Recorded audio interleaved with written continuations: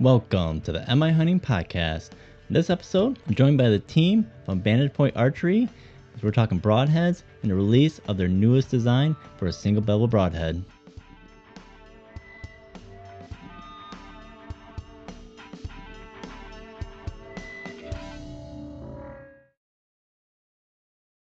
All right, welcome to the Am I Hunting Podcast. Thank you for listening as always. Thank you for joining me. So it is the 4th of July weekend, so happy 4th of July to everyone out there. Hope you have a fun and safe holiday as we celebrate our independence as a nation here. So I know it's been a while since I've turned out an episode. It's been a while since I talked to you. It's been one of those crazy things where kind of the month of June was kind of chaotic between, my work. Basically, we were making a lot of transitions with personnel and scheduling. So, it's been quite a bit where, essentially once I'm done with work for the day, I come home, it's basically, eat some dinner and it's time for bed. So some of the timing on that has made it difficult for me to be able to sit down and put out an episode. And then also too, I've been working still very hard on trying to finish up a studio, so better space to work within. Because right now I'm still working kind of out of a spare bedroom in our house, so I'm finishing up the last few details, basically getting the remodel done for that recording studio. So it's going to be a much better setup, kind of a better sounding area as well. So basically the idea is hopefully have a better space to be able to work and basically be able to put out better content. So working on that, still finishing up the last few details on the website. So that's still in the works. So again, hopefully here in the next few weeks, we'll have those last few details done and be able to release that website. Basically, again, trying to make that a kind of a one-stop shop for any of the content or information that I'm hoping to be able to share with everyone, basically to make it just a little bit easier, people to come and see what's going on with the show. And again, hopefully to be able to expand that out to offer a lot more services and information and content for you all. Also, I'm very excited. I've got some custom-made hats coming. They should be here in probably about another week and a half. So I'll have those on hand, which those will be for sale as well. So if you're interested in getting any Am I Hunting hats, it's going to be the start of a potential expansion of some merchandise or logo wear. So I'm very excited about that. As you know, I'm always wearing a hat, especially during these recordings. I've got a big thing with just hats in general, especially one that's going to be holding my own logo. It's going to be very exciting about that. And then still working on some of the details of being able to get some apparel as well. So very excited to be able to get that part of the process completed and also have that available. Again, any support that you have from you, the listener, who's willing to purchase those items will again be put right back into the show and show your support wearing some of the logo wear. And then as an additional update, since really last time I talked, it's been basically kind of a food plot getting those trail cameras put out. So with that spring to summer food plot that I did, again, it's been very tough with the lack of rain that we've had.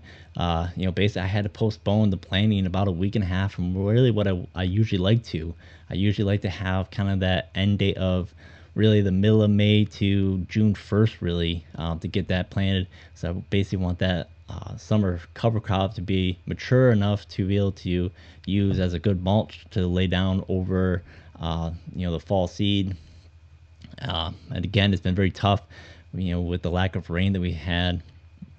And then this was the very first time of using Packer Max's roller crimper attachment. So I tried that for the very first time again with the mix.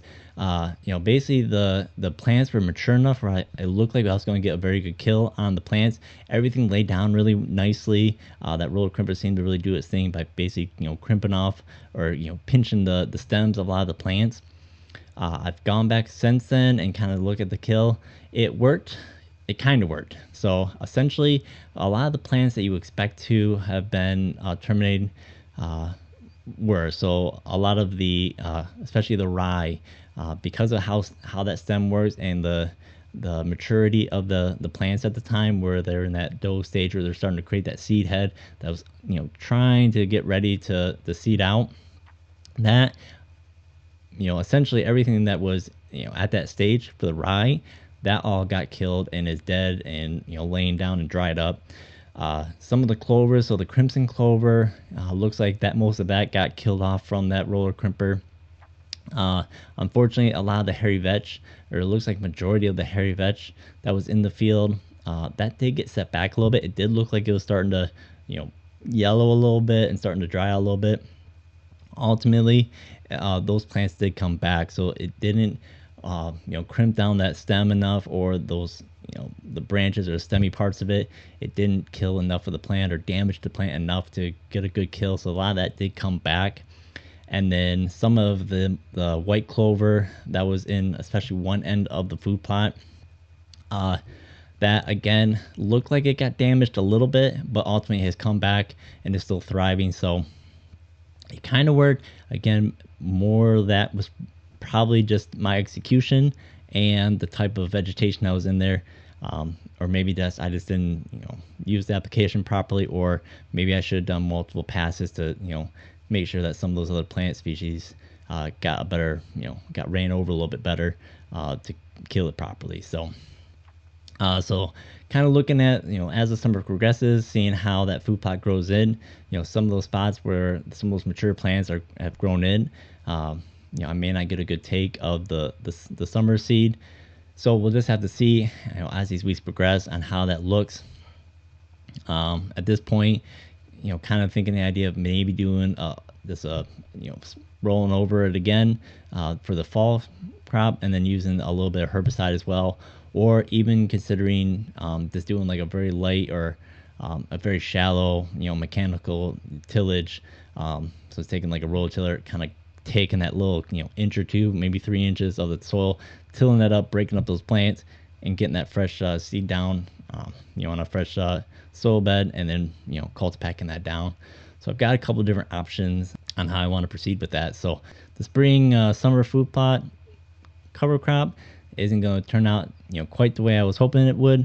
But again, it was a kind of a necessary evil to try out the new style or the new technique to see if it was viable for my area, or my application of food plots. So, and then also basically I put in this year for put in for the bear application, elk application, and also put in for South Dakota again. Unfortunately, I didn't draw on either of those. So the elk I'm not too surprised on. Bear, I know I got a couple more years yet before I draw a bear tag.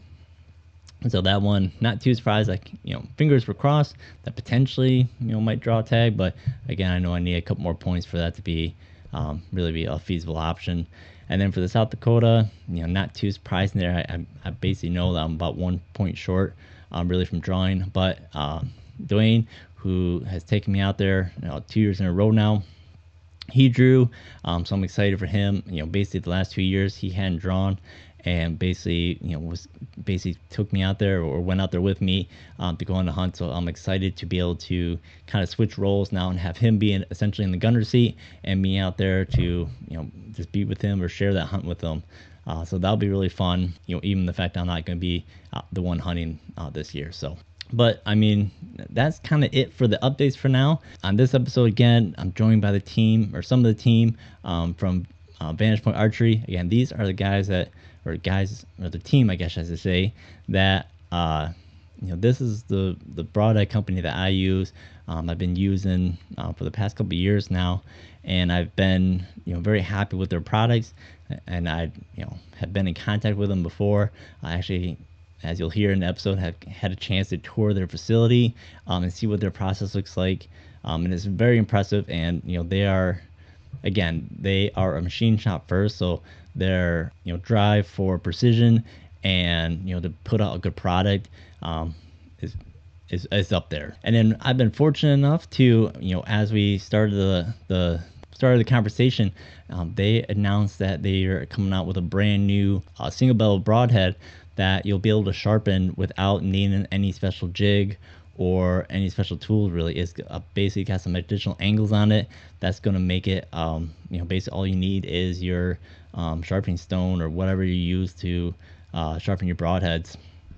That's all you need. It's going to simplify everything, make things much easier. And I guess I would say they're not going to be as intimidating to deal with a single bevel where you got to have those angles right, and you're dealing with, again, very hard steel that's takes a lot to to take some of that metal off. And if you don't have it quite lined up in some of those jigs, you could ruin your edge, have the angle wrong, where you're just going to be fighting the metal the whole time. With this new system, it sounds like it's going to eliminate all that, make things much easier. So someone that's likes the idea of the single bevel, but not necessarily interested in the complexity of it, this could be a good option for them. So I'm very excited to be able to be part of the release or the promotion of that broadhead. And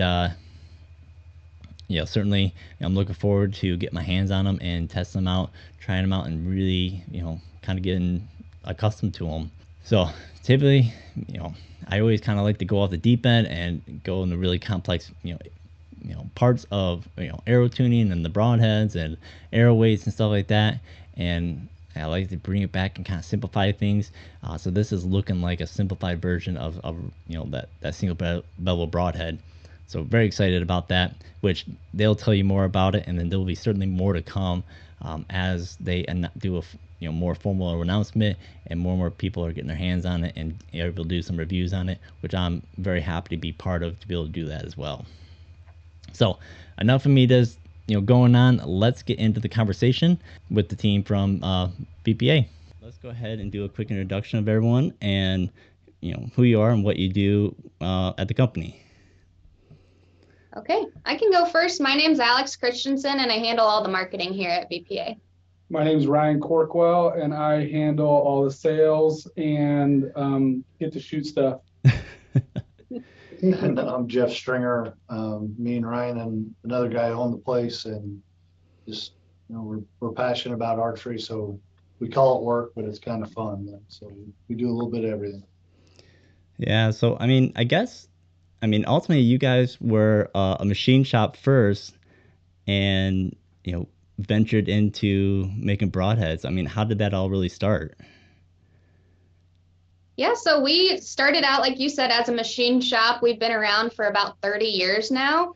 And one of our head engineers, Jeff Miller, is one of our head machinists. And he was really passionate about bow hunting and just found a need for a better broadhead in the market. So he started out making the head and just giving it out to his friends. And then really from there, after like the word of mouth got around, we've just been growing like crazy, especially over the past couple years. Yeah. So, when did you guys start making or start manufacturing the broadheads then? How long ago?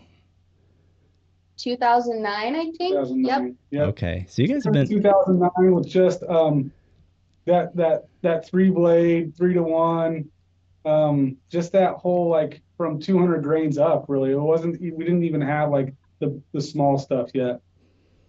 Yeah. 150 really. Yeah, because that's something that you guys have been expanding more, is doing more of the lighter side and getting down to those lighter weights for those shooters, I guess, that don't want the heavy broadheads or those heavier weights. I think when you start looking, except for mechanicals, we have the biggest selection of broadheads out there as far as weights. And making sure that we make the design, every design and every weight, which is no easy feat. Everybody thinks, oh, you're just making broadheads. Try to hold all this geometry and hit, within 5 grains of each other. It's not as easy as people think. That's why we're probably one of the only ones that manufacture. Yeah. Yeah. That was certainly, like you said, you've got, like you said, all the way from 100 grain all the way up to 300 grain. And I've scoured the internet and haven't found another company that has that big of an array of weights that you can choose from, especially in regards to the different styles of, like you said, 3-blade, 2-blade, and single bevel that you guys started doing now too. So, again, the fact that you guys are able to, produce that many different variations all in one location is pretty amazing. It's a feat. Like for us, and I know we've talked about this before, Ty, like when you take a broadhead, it starts out at, no matter if it's 100 grains, or if it's 300 grains, you're starting out with 7,000 grains, which is 1 pound. So not only are we trying to be efficient in what we do, but we're trying to recycle and make sure that we're getting that back into the market. It's one of those hard feats to really do. Yeah. So I guess, I mean, you guys are doing more than just the broadheads too. So, I mean, what are the other products that you guys are machining, especially on for like the archery side? So we have a new release that will come out hopefully here in the next couple months. We're going to come up with a release that nobody else has in the market. I think it'll be very unique. We're just trying to dial it in. We have the new, I'm not even sure what we're calling We it. haven't decided what we're The calling new it. VPA Broadhead launching next month, so we're excited about that. And the unique thing about it is patented. You can actually sharpen it on a flat stone. You don't need a jig for this single bevel. It is revolutionary, and we're excited to see what it does in the market. So, we'll send you some samples so you can shoot them and have firsthand knowledge, not what we're telling you. You shoot them and see what you think, and then go out there and tell people about them. We think it's going to change the way people look at single bevels. Yeah, especially too. I mean, yeah, single bevel is certainly on the rage, for good reason, but they are especially if you're dealing with a better grade or a harder steel, they are an absolute pain to sharpen and make sure that you've got that edge just right or that angle right, or otherwise you're gonna be spend a lot of time trying to cut steel out. And if you don't have that angle right, it's they do make those jigs and whatnot, but it's a task. They're a pain. I'll be the first one to say that. Like, we've even used the KME one that we help manufacture and sell, and it's just like getting it set just right. And I was showing Alex, another guy in the shop yesterday, like, no, you need to go a little bit more. We get out our marker, and it's like, man, I'm selling something, and it's hard for me to explain this thing. So this lay flat head, and then I was working with this head. We had some in the shop yesterday, and I could get them. I'm missing hair on my arm. And that was after a good 5 minutes of just messing with it and sharpening it. Oh, really? When I'm out hunting I use a 3-blade right now. When I'm out hunting, I have a stone with me, so I'm in the stand. That's what keeps me focused, right? As I'm sharpening. So this will be the only single bevel you can actually do in the stand. Yeah. Without a jig and having your whole table set up there, so it'll be neat. Yeah. That, I mean, I'm very eager to like you said, get my hands on it. So with that too, I mean, I've gone so far to the edge where I've gone to really complicated stuff, doing deep dives on my arrow setup and the broadheads, and then I always kind of veer back to try to go what's a little bit simpler, what's the easier path, and certainly that design seems like that's right in that wheelhouse. Yep. Definitely. Yep, and we want to be able to have a broadhead for every hunter. That's why we've started out and have 100 to 300 grain, 2-blade, 3-blade, single bevel, and now this head just makes it more accessible for a wider variety of customers who don't want to spend a lot of time sharpening their heads, or maybe they don't have the time to do that. So we're excited about it. Yeah. Yep. So, I mean, and besides the broadheads you guys have, I mean, you guys you do field points as well. So basically the whole gamut of, weights. So if you want FMJs, dumpers, turkey spurs. We're working on a new arrow spinner that I think I'm really excited about. We kind of trick out, that you've been here, we kind of trick out and run out and how straight we get stuff. Well, we're seeing issues with arrow spinners. It's well, that's not true, and that's not true. How can we push the industry more to be true in what they're actually selling and making? Yeah. We're going to dig into making one unit. Can be a bolt press, can be the string tensioner, can be I don't know what all the different components are, but we're going to design one that's made out of a system that you buy one unit and you can quickly change it over. It can be all 3 or 4 vices that they use for those. So that'll come out hopefully the end of this year. And then we talked about in the last year, probably the last 2 years, we put in over $6 million in advanced equipment for broadheads alone. And then we're going to go out and we've got a way to sharpen them that we're going to bring that I think will be revolutionary too. That it's not going to be hand tuned. It's going to be repetitive, and it's surgically sharp for a one-piece broadhead, which I think nobody in the industry does right now. Well, they can't because it's injection molded. It's too soft. Sorry, I'll get on we'll get on that softest thing and the hardness and yeah. Sorry, I interrupted there. No. And then we're also getting out. Alex will be announcing that we'll have for an extra fee, we'll come out with some match grade broadheads. You can buy them in sets that are super tight tolerances, already pre-sharpened. That just each broadhead will be exactly the same number, not within a tolerance. I mean, they'll be stacked very closely. So kind of get into a bullet system where you can buy bullets that are match grade. We'll have broadheads that are match grade for those guys that really want to dial things in. Yeah, yeah, that's definitely going on the deep end of trying to get precision.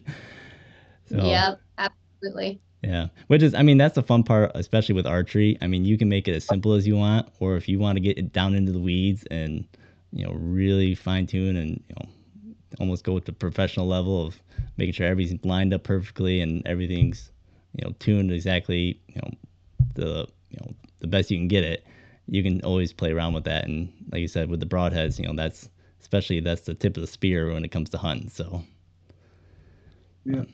Ryan will tell you about our warranty that, you know, if you bend one or do something to it while you're trying to kill a deer or an animal, we'll send you a new broadhead back. But our idea in the industry is to listen to the customers and make sure that we're using their ideas. So being a full machine shop, when you ask what's new and what should go to the market, we really want to hear from your listeners, you know, from people like that of, hey, could you make whatever that is? And if there's a market for it and it makes sense and it moves the industry forward, I think we're all sky's the limit on that. Yeah. Yeah. Yeah. So I did kind of jump the gun a little bit. You know, you had mentioned that you guys were, you know, coming or designing a release. Now, is that going to be, you know, more sort of like a trigger release or like a wrist strap style, or is it going to be more of the thumb style? It's going to look like a thumb style grip, but it's going to be, I'm not going to give you the whole secret. Sure. Yeah. But it's going to be more towards a traditional release, how you would release if you were just shooting the string. Gotcha. It's going to be something similar to that. Okay. All right. Because I'm definitely, I did the whole, you know, thumb release back tension style. It's great for, I thought it was great for, you know, target shooting, but in the hunting scenario, I didn't like it. So I went right back to the thumb release or the trigger release. And so I was just, after you said that, I started thinking about it more. I'm like, I kind of got my curiosity going as to what type of style you're thinking. It's going to be interesting because we have Joel Turner coming out on the 8th and the 9th, and we're gonna show it to him and some other people and just say, hey, what do you think? Because his whole training is about recoil and trigger jump, and we think this takes that out and it gets you back to the traditional piece. So gotcha. Wait and see. We've got to keep some of that stuff suspenseful, right? So people are always wondering, what are these guys doing next? Yeah, and that's why I'm not going to ask any more questions about it. I was just kind of curious as to the general style of what you guys were planning. So we'll shoot some out to you when we get them going, so that influencers like you can shoot them and give us some feedback before we hit the market. Yeah, no, I'm on board with that. I mean, I love tinkering and testing the different stuff. I mean, right now I've got 3 different styles, you guys' broadheads, that I've set up with 3 different fletching configurations for each one. So, you know, I love playing around with that type of stuff and, you know, kind of figuring out what works and whatnot. So, Alex will be a set of 3 of these, of this new style, hopefully 2 weeks from now. Yeah, hopefully you'll get them around the 4th of July here soon. Yeah. Awesome. I'll be excited. Yeah, it's definitely, I'm eager to, you know, try putting it on the sharpening stone and seeing how much better that is, or how much more I like that compared to, you know, trying to use the jig. Because I know Alex, I ran into you during the Total Archery Challenge, and I was asking about the jig and you know, needing to get one. So this will be nice. So I'm excited about that, especially too, because yeah, just looking at that single bevel and, you know, I mean, I worked on, you know, sharpening one of them so far. And I mean, it took me, oh gosh, probably 30 minutes just to get a good edge on it. And even that, I probably could have done more to, you know, get it even sharper. So, but yeah. And then, so certainly too, with like all your guys' broadheads, you know, well, a good majority of them you offer in a couple different, you know, grades of steel. So, I guess probably Ryan, if you would, you know, talk about the type of steels that you're using and, you know, why you use those ones. So right now on our, we're calling it 1045. You would call it carbon tool steel. we selected that steel because we like the Rockwell range, and that's between a 52 and a 54. We feel the guys, it's not only you can retain edges on it, but also like it'll hold up going through bone and not tear up the head, because that's our big thing. We want something that your son can use, that your grandson can use, that no matter what, it will hold up. You can just throw it back on a stone and resharpen it. The next steel up is going to be the premium steel, which is an S7 material. We tend to rock all that between 57 and 58. That's our green head, which is OD green. We do those only now in a single bevel. I can see us going that route with a lot of our 3-blade stuff too, but then it's just offering another SKU, which drives me kind of up a wall a little bit. But that's something that we can do, and we're listening to the guys on that. Like when they ask, like, "Hey, can you do this? Can you do that?" So those are the 2 steels besides the stainless, which is a softer material when you Rockwell it. The stainless has its area, right? Like the Northwest, the Northeast, like where there's a lot of salt air. So the big one is the S7, the tool steel, which I get that all the time, which it's hard to sharpen. It is. But guys want that edge retention. Some of them want that. That way they're throwing in the targets and being able to like keep that edge on there. Yeah. So if you would explain what the Rockwell scoring is, or how that's calculated, or what that test is. So Rockwell's a standard hardness testing, and it's a metallurgical test. So you actually, it's a point on a machine that measures how much resistance is in the metal. So there's a little tip I'd have to show you it looks like a big C clamp. You tighten it down to a range, you run the cycle, and it puts a probe down in there, or a penetrator that goes down. How far it sinks is related to the Rockwell. Rockwell was the guy that came up with the test. The Rockwell nomenclature of where it's at. That's the uneducated answer. Yeah. That seems like an educated answer to me. Good. Yeah. So essentially, what you're saying is that basically the higher that score is, would it be basically the harder and probably the better edge retention then? Because some guys in the industry are pushing that up to 62 to 63, and when you get that high, you're getting brittle. It gets brittle. You're okay. compromising on that side, and we don't want that. We want the edge retention along with like stability of the head. I hear more about some guys up that high where it's like, man, I passed through and I know I didn't hit a rock or anything. I just hit dirt and it's a trashed head. Yeah. Because it just shatters. Yeah, because it's just that sweet spot in there that you want edge retention, but you want it to be malleable enough that it goes through and doesn't destroy the head. You get way up on that end, it's like a piece of tempered glass, right? You hit it and it shatters and it's no good after one time. It's almost like shooting a mechanical, one and done, right? That's where we've done a lot of testing to find that sweet spot and make sure we've got the best hardness. Sure. And then Ryan, you're saying that stainless isn't really all that hard? It's not. Believe it or not, like a true stainless, what we use is a 416 stainless. You can only Rockwell that and bake it up to like 42, 43, right? It's not that hard. Okay. Yeah, because I know like a lot of like there's plenty of other companies that promote that the stainless steel is super hard and super durable. You could be using a 420 stainless, which you can, depending upon what type of stainless you're using. Okay. You can get those Rockwells up there. Okay. There's a whole different grades of stainless. But you know what? That's what we should do. We should buy some of those and see what they're holding up. Yeah.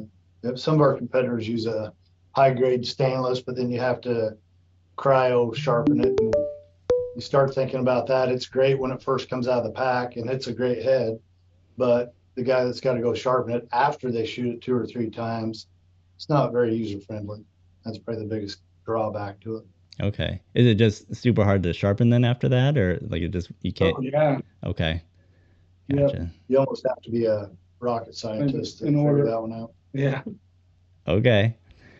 All right. And then the other thing too, I think if I'm not mistaken, you guys are using basically like forged steel, correct? And not like a cast type steel. It's rolled steel. Yep. Okay. It's not rolled. forged. It's not forged. It's rolled. Rolled. Okay. I guess what would be the difference then? Don't know. Just know that we don't like forged. Forged has, well, I'm not an expert, but there's a little more porosity in a forged than cold rolled steel. Ours is cold rolled steel. Okay. And then I think what the cast is basically liquid steel, and then they mold it basically into the general shape. So, and if like Very porous. yeah, that's the thing I've always heard is like they always talk about how strong it is, but then like if you cut it open, there's a bunch of little holes in the middle. Yep. When you inject that metal, whether it's aluminum or steel, when it goes into the mold, there is some relief, but there's always porosity inside that. So Okay. it's gonna crack and fill and. All right. So we eliminate that by CNC machining it out of one solid piece, so it's more durable. Yeah. So I guess let's dive into that process. I mean, because I know Ryan, when I came and visited you guys last year, I mean, you kind of walked me through the whole process. I mean, that's a multi-step process to take, that hunk of steel, and then go from machine to machine to machine to get it to where it needs to be. It's probably changed since he was here. Yeah, it has changed. Okay. And I think you're probably one of the last guys that got a tour on that, because we're not doing those anymore. Okay. It's one of those things that we kind of found out that like what we do is different in the market, and what we do is it's not rocket science, but it's something that we want to protect, because that process is a like you're saying, Ty, it's a multi-step process that guys don't understand what it takes to make a broadhead. And if they were to walk through the shop and be like, holy smokes, like this is highly tuned, highly like we're doing it through a really down to the run out of 0.0 like tenths. So we want to keep that kind of secret too. Okay. All right. And it's changed enough. That's where we put the capital in, because we noticed some variation in our product coming out, and that's where we've dug in over the last 12 to 18 months. You never get 100% of the variation out, but we've taken a lot of the variation out. That I don't think you'll find another. I know you won't find another broadhead on the market. Let me. Solid one piece. Yeah, you won't find another broadhead on the market that doesn't come out of our shop, because we make multiple broadheads, not just ours. It comes out of our shop that holds as tight as tolerance or runs as true as the broadheads that we make, whether they're our brand or somebody else's. We won't tell you all the brands, but you find one out there that's wobbling, bring it in. I guarantee it's not ours. Yep. Didn't come out of this shop, and they should look at their processing too. Yeah. Okay. All right. Well, I was gonna say I was hoping to do a deep dive on the process, but I guess you guys are keeping that secret now. So we can tell you, but you can't air it in your podcast. Right. Well, again, you guys said you changed it a little bit, so but I did get the tour, so I did get to see it is an extensive process. I mean, like kind of Ryan, what you're saying. I mean, you guys are dealing with a block of steel, and it's cut down to a finely tuned broadhead that you're going to put on your 7,000 grains down to 100 grains, right? And guys just don't understand that when they think 1 pound of steel is making 100 grains. Yeah. And keeping tolerances throughout the whole process. Right. Yeah, I know. Like I said, when you showed me that process, I mean, I was shocked of just how much in depth it was. But I mean, I guess it makes sense with something like that with the broadhead. I mean, you guys are already talking about the tolerance that you need to have on on the front of that arrow. It needs to be precise, otherwise you're going to get terrible arrow flight. It's not going to perform like it should. So yeah. And I wouldn't even say the industry drives it to be that tight, because we experiment with all sorts of broadheads. It's us. It's our group that wants to drive it. We want to be the blue collar person's broadhead. So even though we have some waste in the way we produce it, and it takes a lot of time to get one right where it needs to be, we still want to be in that price range where everybody can afford our stuff. So we're very cognizant of that. But we want to make it better. That's why we're in the industry, is we don't want to just be the same as the guy down the street.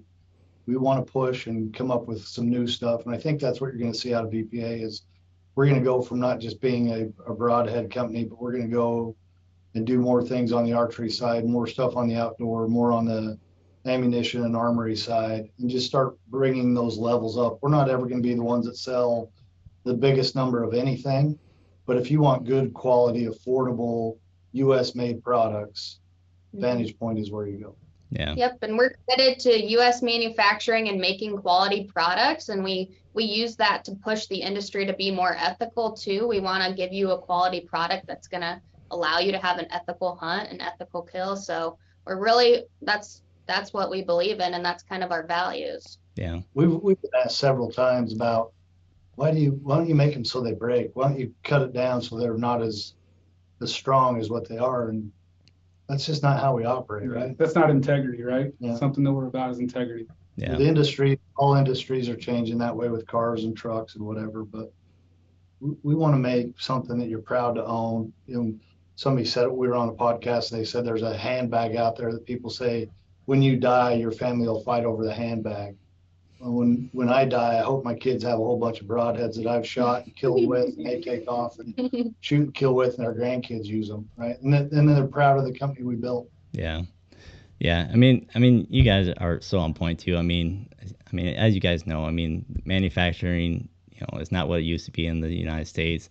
It's actually very difficult to find anything manufactured, still in the States. At least especially in regards to a bulk of even the hunting industry. I don't know. I'm kind of particular about it. It kind of sickens me just how much of the hunting industry is made overseas, or how much is produced overseas. It probably sounds kind of cliche, but there's nothing more American than hunting, and why is it everything's being produced, not in the U.S. and whatnot. So, that's the other. Yeah, so that's again another reason why I love you guys' company, because again, you're in the U.S. You're right in the Midwest there, so right in especially Whitetail country, and huge hunting heritage in this area especially. So, but yeah, yeah, I get that too, and it's really nice too. Like, it's actually very nice to be able to like shoot a deer with a broadhead, and then be able to pull that broadhead out of the dirt and see that it's still perfectly fine, and you can just put it back in your quiver, clean up your arrow, and maybe put a little bit of an edge on, clean the edge up, and go hunting with it again. Certainly I've got 2 arrows in my quiver right now that 2 different broadheads that both have been through a deer, and I've marked off on the fletching that this one has killed a deer, and it's they're still ready to go. I love that you talk about picking it up out of the dirt, not because you missed, because you went all the way through. Yeah. A lot of our competitors, we watch these videos and they don't get full penetration. It doesn't go all the way through and end up in the dirt. You see it skim around the chest cavity, the rib cage, and watch the deer run off. Ryan likes to watch his fall 30 feet from where he shot him. Yeah. That's just what it is. Yeah. Yep. Yeah. I will say though that like I know like the inch and eighth, I did run into her a couple times where I end up hitting high on a couple deer, and I did have a harder time, getting a blood trail, because of course the blood's pooling up in the chest cavity before it started pooling out. And a little bit of me was like, maybe I need to go with a bigger cut or a bigger broadhead. But then I ended up shooting a doe. Basically, it was a front-on shot. Went right through the heart, and the arrow actually was halfway sticking out of the backside of the deer. It cut that far through. Basically, once I made the shot, I lost sight of my nock. The deer turned, and I saw the arrow sticking out and knew that the deer was done. That's amazing. That's cool. Shot placement's everything, but where you hit it high, I don't know where you hit it, but if you hit it at the top of the shoulder, there's some broadheads that wouldn't even made it through the shoulder, and it would have been a wounded deer and ran off. With ours, we know.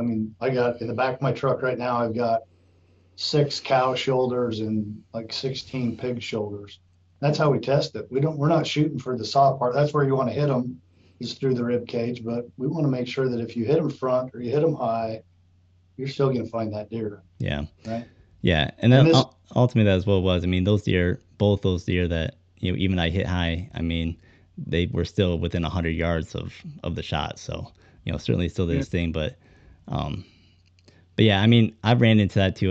With playing all the different broadheads, different manufacturers, especially ones that especially the ones that were made out of aluminum, like aluminum ferrules and whatnot.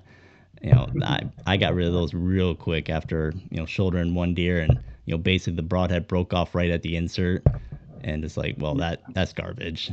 So yeah, Something with the design that we have with our single bevel being that whether it's the new design, we've talked about this before, like when it penetrates through, it's going to corkscrew through and cause that much more damage instead of just going in, right? We don't want that. We want it to corkscrew and cause the maximum amount of damage as it passes through the animal. Yeah. Yeah, and it's certainly too, I mean, I know you guys focus on quite a bit with the shape of those broadheads, especially with quite a bit with the cutting angle, and that again, anyone that dives in, especially those heavier broadheads, knows about the Ashby report and that cut angle, basically limiting the amount of kinetic energy you're needing to penetrate because of that shape. Yeah. So.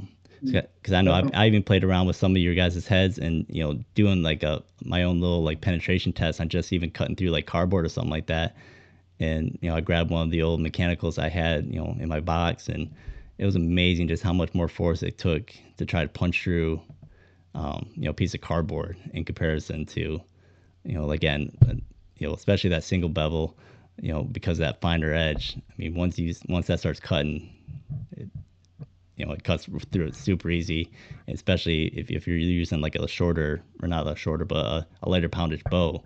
That's going to really help with your penetration, especially. Definitely. What do we guarantee? I don't know what we guarantee. We guarantee a lot. We guarantee ours is open on impact. Oh, yeah. We're fully deployed. That's one thing we can guarantee. Besides the warranty on the heads. Yeah, you're so right. Yeah. All right. Well, I guess, I mean, is there anything else that I might have missed or that you guys want to touch on that, especially you guys already kind of covered, what you've kind of got coming down the pipeline, and but is there anything else that I might have missed or that you guys want to highlight on? I think going back to our conversation about companies in the hunting industry not making their products here in the USA, if any companies are listening or tell people or the companies that you like, bring your manufacturing back to the USA. We're a machine shop. You've seen it. We have the capability to machine so many of the products that we're seeing and using every day. Talk to us and we'll work with you to get the best pricing we can. And we want to work and grow together. We do a lot of white labeling in the industry that people don't even know about. So it's not like you come to us and all of a sudden we take your idea and it's got VPA all over it. That's not us. We want to be good at what we do, but we also understand that we're not the only ones in the industry. There's some great other products out there that some of them we make, some of them we don't. But we're proud of the U.S. made piece of it. And I think as a hunter, you said, a lot of it's coming out of China. It's about the consumer. If the consumer said, I'm not buying anything unless it's got USA made on it, we're the ones that change it. It's not the manufacturers that change it. Yeah. Yeah. No, I know. And sometimes it's tough. I mean, you start looking at the price point of, some products that are American made and you're just like, man, that's, depending on what you're getting, that's a couple $100 difference compared to, what's made in the US and, what you can get for, something off of like Amazon or something like that. But, yeah, you're totally right. It's up to the, the individual to make that conscious decision that they're gonna, invest into, American-made stuff and stuff like that. So, yeah, you're on point with that.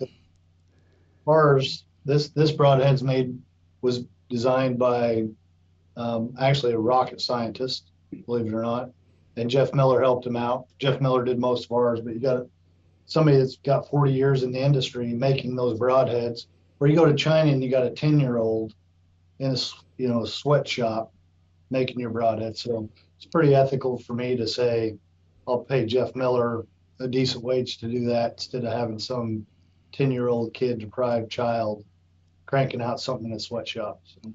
Yeah. Yep, and we have 40, I think, families we support out here. We're growing every day. We're hiring new positions and really growing our team. So that's what's important to us.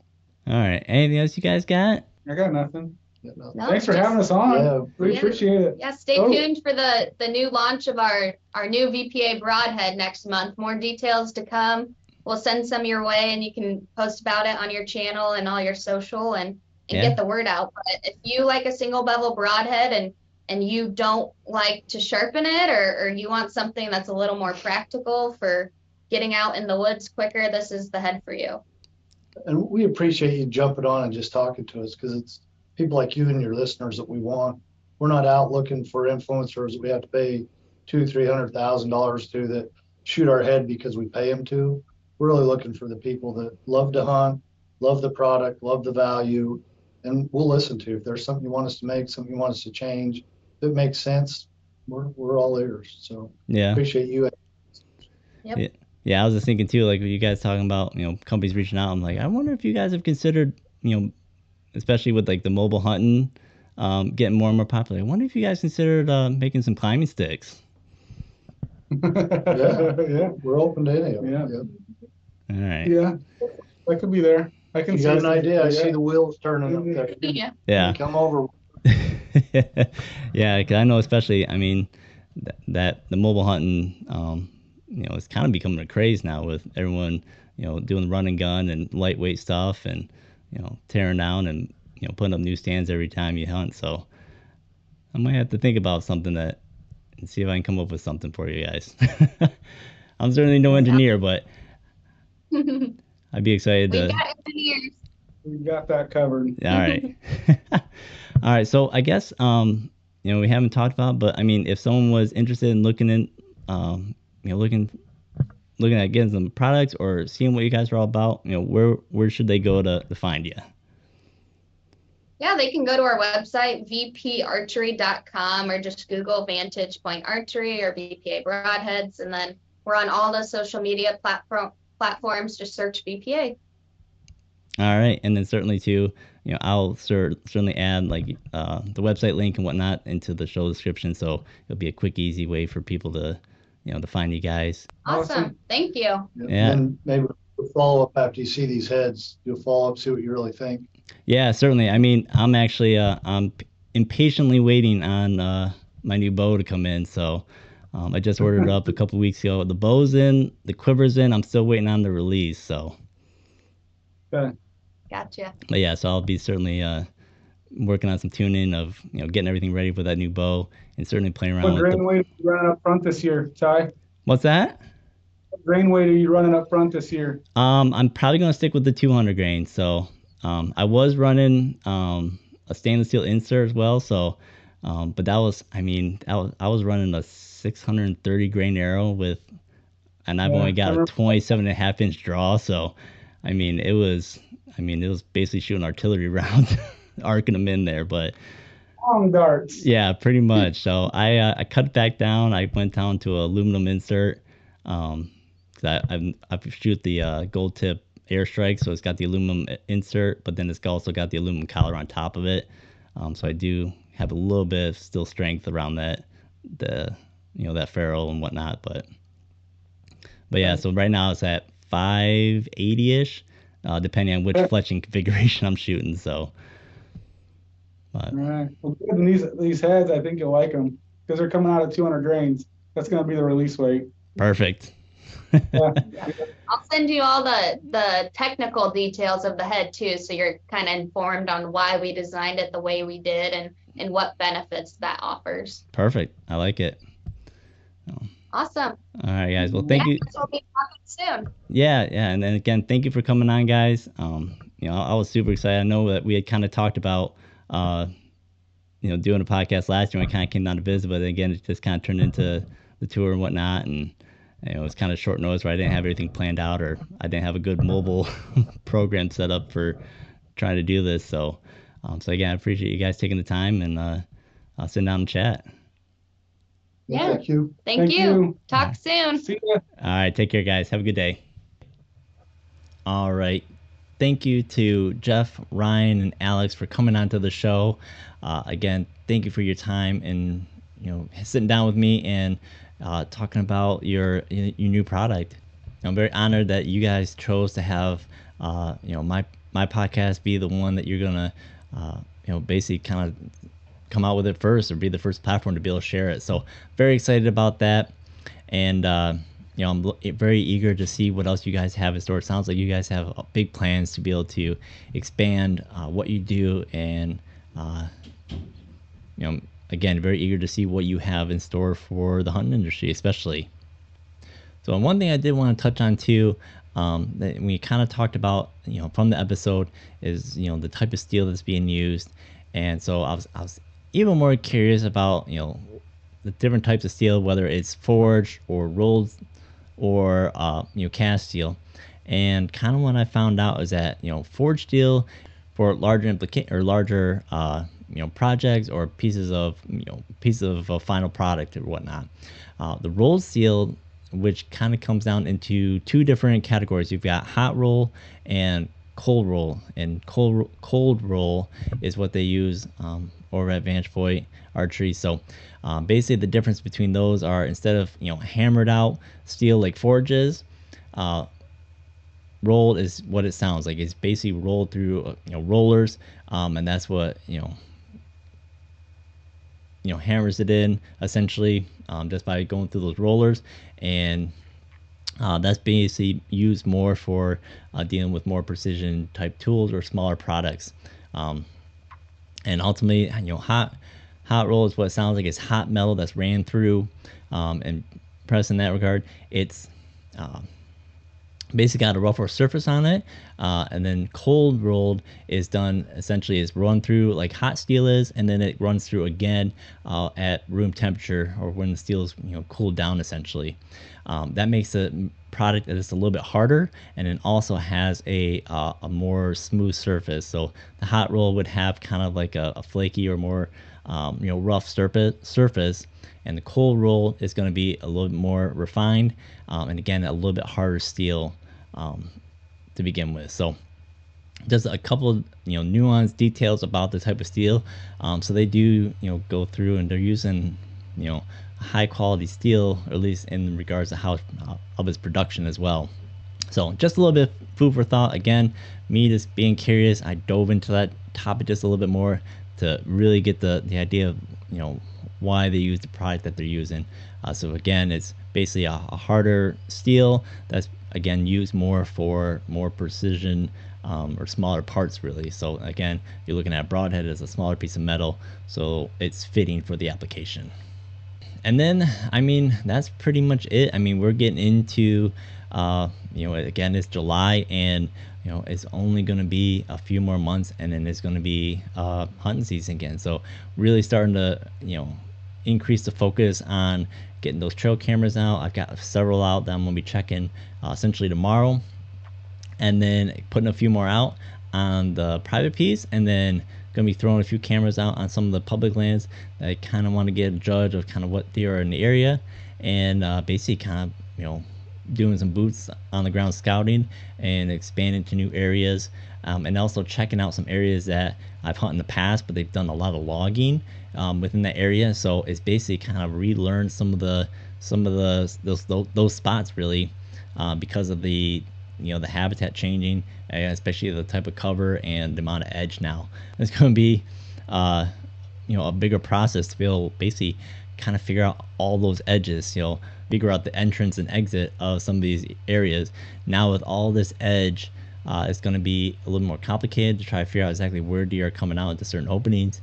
The one good thing is now, again, with more open area, you're also dealing with less cover. So when trying to find out where those deer are bedding or getting into that thicker cover, you basically have a little bit less area to try to cover in that regard. So it kind of just depends on what you're really looking at. If it's an open area that seems like it's a good food source, then that might be a little more difficult to try to pin down exactly where they're coming in at or where they're hanging out in that area. One good thing again is if you're looking at the cover in an area that's been logged, there's less areas of cover, so there's going to be more concentrated potentially, so making that search potentially easier to kind of pinpoint where the deer are holding up at. So getting out there, really getting the scouting going, and then basically kind of getting prepared for we've only got a few weeks left really. It's going to be here before we know it, in regards to the deer hunt, and then or during the summer where trying to get out on the lake. Fortunately, my boat motor is down for the count. I do have a new part that I just got in, so I do have to work on the boat motor a little bit. Hopefully be able to get back out on the lake and again to be able to motor around a little bit easier on the lake with that boat motor up and running again. So plan is to get out on the lake and do some more fishing. Again, my main focus is pike. That's kind of what I'm hung up on these days. But of course, the rest of the family will be doing probably bluegill and bass and perch and that type of thing. Some opportunity for some fish fries here in the near future. So very excited about that. It's been a little bit of a while since we've had one. But I do think that's it on this one. Again, thank you as always for listening, and I appreciate all your time and support. And as always, get out there, be safe, and have fun.